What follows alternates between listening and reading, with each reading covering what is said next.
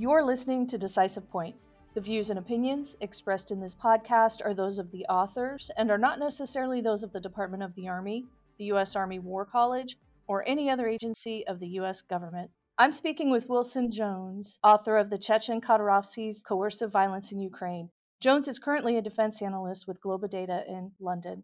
Welcome to Decisive Point, Wilson. You write about the Chechen Kadyrovtsy, pro-Russian Chechens, and Ukraine. What does research say about military inequality and its relationship to coercive violence? Military inequality theory is something coined by Jason Lisle in his book Divided Armies. It draws on the ideas of many other researchers who have noticed how if a society has civilian inequalities and civilian divisions, those will be reflected in its military forces. So if a society has a core ethnic in-group with special privileges and a minority ethnic out-group who faces discrimination, then that divided nation will have a similarly divided military. The privileged in-group is going to have priority for training and the best weapons and equipment, and they'll typically be promoted to powerful leadership positions because they're seen as loyal to the regime. Now, the discriminated group, they'll be treated with suspicion and presumed to be disloyal, and so they get the worst weapons, equipment, and are generally not promoted to leadership positions. They'll also be seen as expendable by their commanders, who typically come from that privileged in-group. What this contributes to is using these minority ethnic soldiers in high-risk, high-casualty positions as cannon fodder. It also means that minority ethnic troops are more likely to experience coercive violence. Now, this term, coercive violence, refers to when Allied soldiers beat, torture, or execute their own comrades. It's fratricidal violence. It can also involve the threats of these sorts of attacks, and it's used to enforce discipline or ensure that commands are followed. It can involve literally soldiers being forced into battle at the points of bayonets, and Russia and the Soviet Union have a very interesting history with this phenomena. During World War II, Stalin issued Order 227, which included the infamous phrase, "no step back." It created blocking detachments who had the authority to arrest or execute retreating soldiers. Now, this is not a unique phenomenon to Russian society, and it's documented through many countries throughout history. There are many examples of coercive violence in history, but military commanders will resort to using coercive violence in desperate circumstances when they have few other options to enforce discipline. And when there's military inequality at play, it's more likely that troops seen as expendable will be victims of coercive violence. What's interesting is that soldiers from the discriminated group will ultimately produce forced soldiers, not for inherent reasons, but because discrimination and a lack of training and equipment naturally create demoralized and ineffective troops. So the idea that one group is naturally superior or inferior often becomes a self-fulfilling prophecy. Through this lens, tell us about Chechnya and the Chechen Wars. So Chechnya is a region of the Russian Federation, and its native Chechen society is Islamic and tribal, which is very different from Russia's Orthodox and non-tribal society. In the 1990s, Chechnya tried to cede from Russia in the context of the wider Soviet collapse, and Russia waged two wars to try and prevent this. Chechnya won de facto independence in the First War, but Russia would later reinvade and win in the Second War, where they installed the Kadyrov family as the local collaborator regime to rule this region. So Russia's defeat in the First War came at the hands of a very vicious Chechen insurgency. Even though Russia had more troops, overwhelming firepower, and air supremacy, Chechens launched hundreds of guerrilla attacks. They used snipers, IED bombs, and hit-and-run operations. Russian forces lacked human intelligence to selectively target the insurgency and the civilian supporters of the insurgency, which meant Russia resorted to mass violence against the Chechen population, which killed hundreds of thousands of civilians and only increased the insurgency's strength. Thousands of Russian troops were additionally killed, although casualty counts from the wars are very inaccurate. What did happen is massive anti-war backlash within Russia. After 2 years, the Russian military had been humiliated by a tiny Chechen force and was ultimately forced to withdraw. Now, in the Second War, Russia adjusted strategy by working with local pro-Russian Chechens, who had their own militia forces. This included the Kadyrov family and their Kadyrovtsy forces, who would eventually become the principal collaborator faction. Having Chechens fighting with Russia solved many of the problems of the First War. Instead of Russian troops dying, who had been drawn from all over the Federation, eventually it would only be local Kadyrovtsy fighters who were handling the conflict. This meant that local ethnic minorities who were not official combatants were dying in the war, and these deaths minimally impacted Russian war support. Additionally, Chechen collaborators combined Russia's superior firepower with essential human intelligence on the ground to crush the insurgency. The Kadyrovtsy in Chechnya, they were both an essential but an expendable force at the same time. Now, the Kadyrovtsy, they also engage in extensive coercive violence to maintain order within their own ranks. Torture is routine, and many thousands of Chechens have been forcibly conscripted into these forces. This is especially true of former Chechen insurgents. A infamous practice is the Kadyrovtsy kidnapping an insurgent's family to force the insurgent to surrender, and continuing to hold that family as a hostage. The threat of kin punishment against fighter families is a defining tactic of the Kadyrovtsy. This is a very brutal regime in an impoverished area within Russia, and there's now a diaspora of several thousand Chechens who have fled the region. Kadyrovtsy fighters, however, know that if they desert, their families will be killed in retaliation. Observed Kadyrovtsy behavior challenges some of the early writings on coercive violence and military inequality. I proposed in my paper that this is because of the unique regime within Chechnya. Although Chechens undoubtedly face serious discrimination in Russian society today, the Kadyrov regime has also been given extreme autonomy to rule Chechnya. The Kadyrovtsy both have a great deal of flexibility to act as they please within Chechnya and use these kin-based reprisals to maintain order. However, at the same time, their deaths as minority ethnics really don't matter to Russian society at large or the decision makers in Moscow. At the end of the day, they're still a very important collaborative force to Russian control of Chechnya. How do the Chechen Wars relate to Ukraine?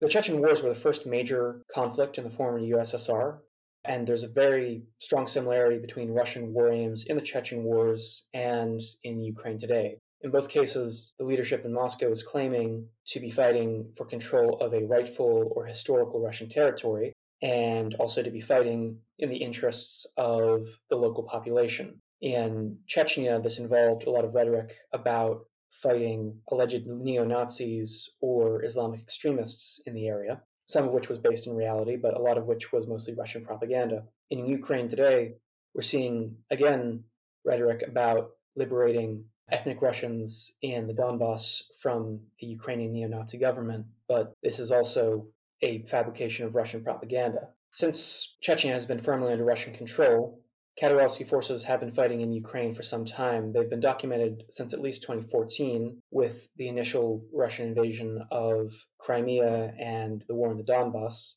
They've been present in Ukraine since 2014 with the war in the Donbass and the invasion of Crimea, but their presence has significantly expanded since 2022. The Chechen forces that are fighting for Russia in Ukraine are an essential part of Russia's military. They are generally very devoted, very well-motivated troops compared to some of the more demoralized Russian conscripts and separatist militias that we've observed.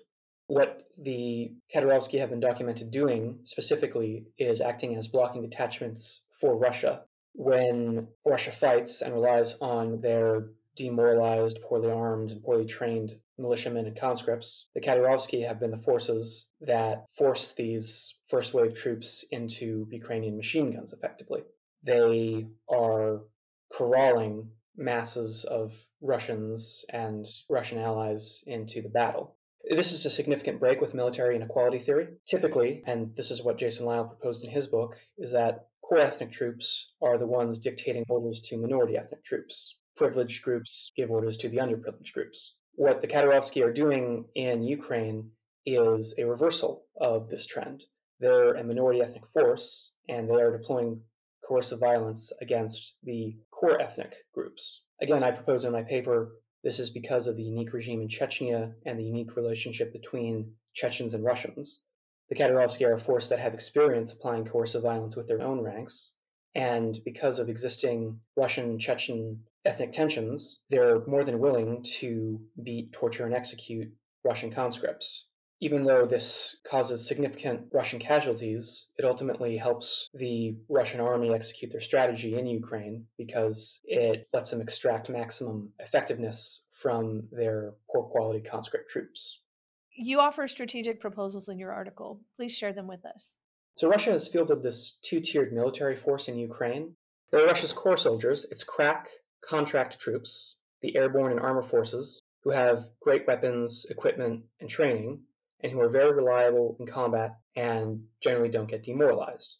There's a second group of disposable Russian forces, who include the separatist militias from the Donetsk and Luhansk People's Republics, the Wagner mercenary forces and other mercenary forces, and poor quality Russian conscripts who are disproportionately drawn from poor, rural, and minority backgrounds in Russia. The most efficient use of Ukraine's military resources to fight this two-tiered military that they're facing is to target that first group, the competent head that's effectively leading the rest of this lumbering Russian body. My strategic proposals include exploiting divisions in Russia's forces for further opportunities for Ukraine. Prigozhin's Wagner rebellion this last summer demonstrated that a large portion of the Russian military is unhappy with Putin's direction of the war, and it seems very likely that other commanders could be enticed to desert with the correct offer of financial reward as well as amnesties for war crimes and protections from Russian reprisals. If this were to happen, that would bring essential military intelligence to Ukraine, as well as any possible military units that would desert with their commanders. Individual Russian troops have also been demonstrated to be willing to desert. If Ukraine can facilitate this, then it lets them preserve their limited military resources for more determined Russian enemies. More determined enemies include the Kadyrovtsy, who need to be specifically targeted. This is a group that is forcing unwilling Russians into battle. Disrupting this strategy would seriously impact Russia's ability to conduct the war. The Kadyrovtsy are also what ensure Russia's control of Chechnya. If Chechen commanders or political leaders were to be killed and the group were to be shattered, this would destabilize the situation in Chechnya and effectively open a second front, potentially, for Ukraine. Ukraine's already proven that they're able to target Russian targets deep inland, such as in Moscow, with drone strikes. Strikes on Grozny against critical infrastructure or military targets may also have a similar impact and force Kadyrovtsy units to redeploy home. However, it seems unlikely that another Chechen war or insurgency against Russia will occur at this stage. More realistically, though, there is a Chechen government in exile, which Ukraine recently recognized. This is a secular and anti-radical organization which is committed to building a functional democracy within Chechnya. There's been a great focus on sending weapons and material aid to Ukraine, but there should also be an application of international diplomacy to build a coalition against Russian aggression. Do you have any concluding thoughts you'd like to share? Within military inequality, this academic idea, there's a risk of painting issues in very black and white terms, and that troops are either part of the privileged in-group or the discriminated out-group. The Kadyrovtsy are an interesting example that demonstrate that these two groups can actually overlap. They're a minority force that's definitely less important than Russia's crack contract troops, but they're much more important than disposable Russian conscripts or Ukrainian militiamen. I think that this highlights a very important area for future research. For Ukraine, understanding Chechnya demonstrates how Russia's sitting government conducts war, and that helps characterize how Russia will act in the ongoing war in Ukraine. In the first Chechen War, as well as in the earlier Soviet-Afghan War, Soviet and Russian forces became demoralized from acceptable casualties. They still retained plenty of military means and resources, but they lacked a coherent strategy for victory and a political will to fight, which prompted a withdrawal. So far in Ukraine, we're not seeing the signs of a comprehensive military victory from either side, but instead a very slow, grinding attrition. Ukraine's ongoing counteroffensive has been played up in Western media as a decisive final battle, but this was always an unrealistic characterization. I think it's more likely that we'll witness a result similar to the Chechen wars in Ukraine. Either, like in the first Chechen war, Russia exhausts itself and withdraws, or like in the second Chechen war, Russia's enemy is exhausted and collapses, and a pro-Russian collaborator regime is installed. Helping Ukraine means recognizing that this conflict is not ending soon, that they'll need support and materiel to outlast Russia in a long war. Listeners, you can find the article at press.armywarcollege.edu/parameters. Look for Volume 53, Issue 3. Wilson, thank you for making time to speak with me today. Thank you for having me, Stephanie. I appreciate it. If you enjoyed this episode of Decisive Point and would like to hear more, you can find us on any major podcast platform.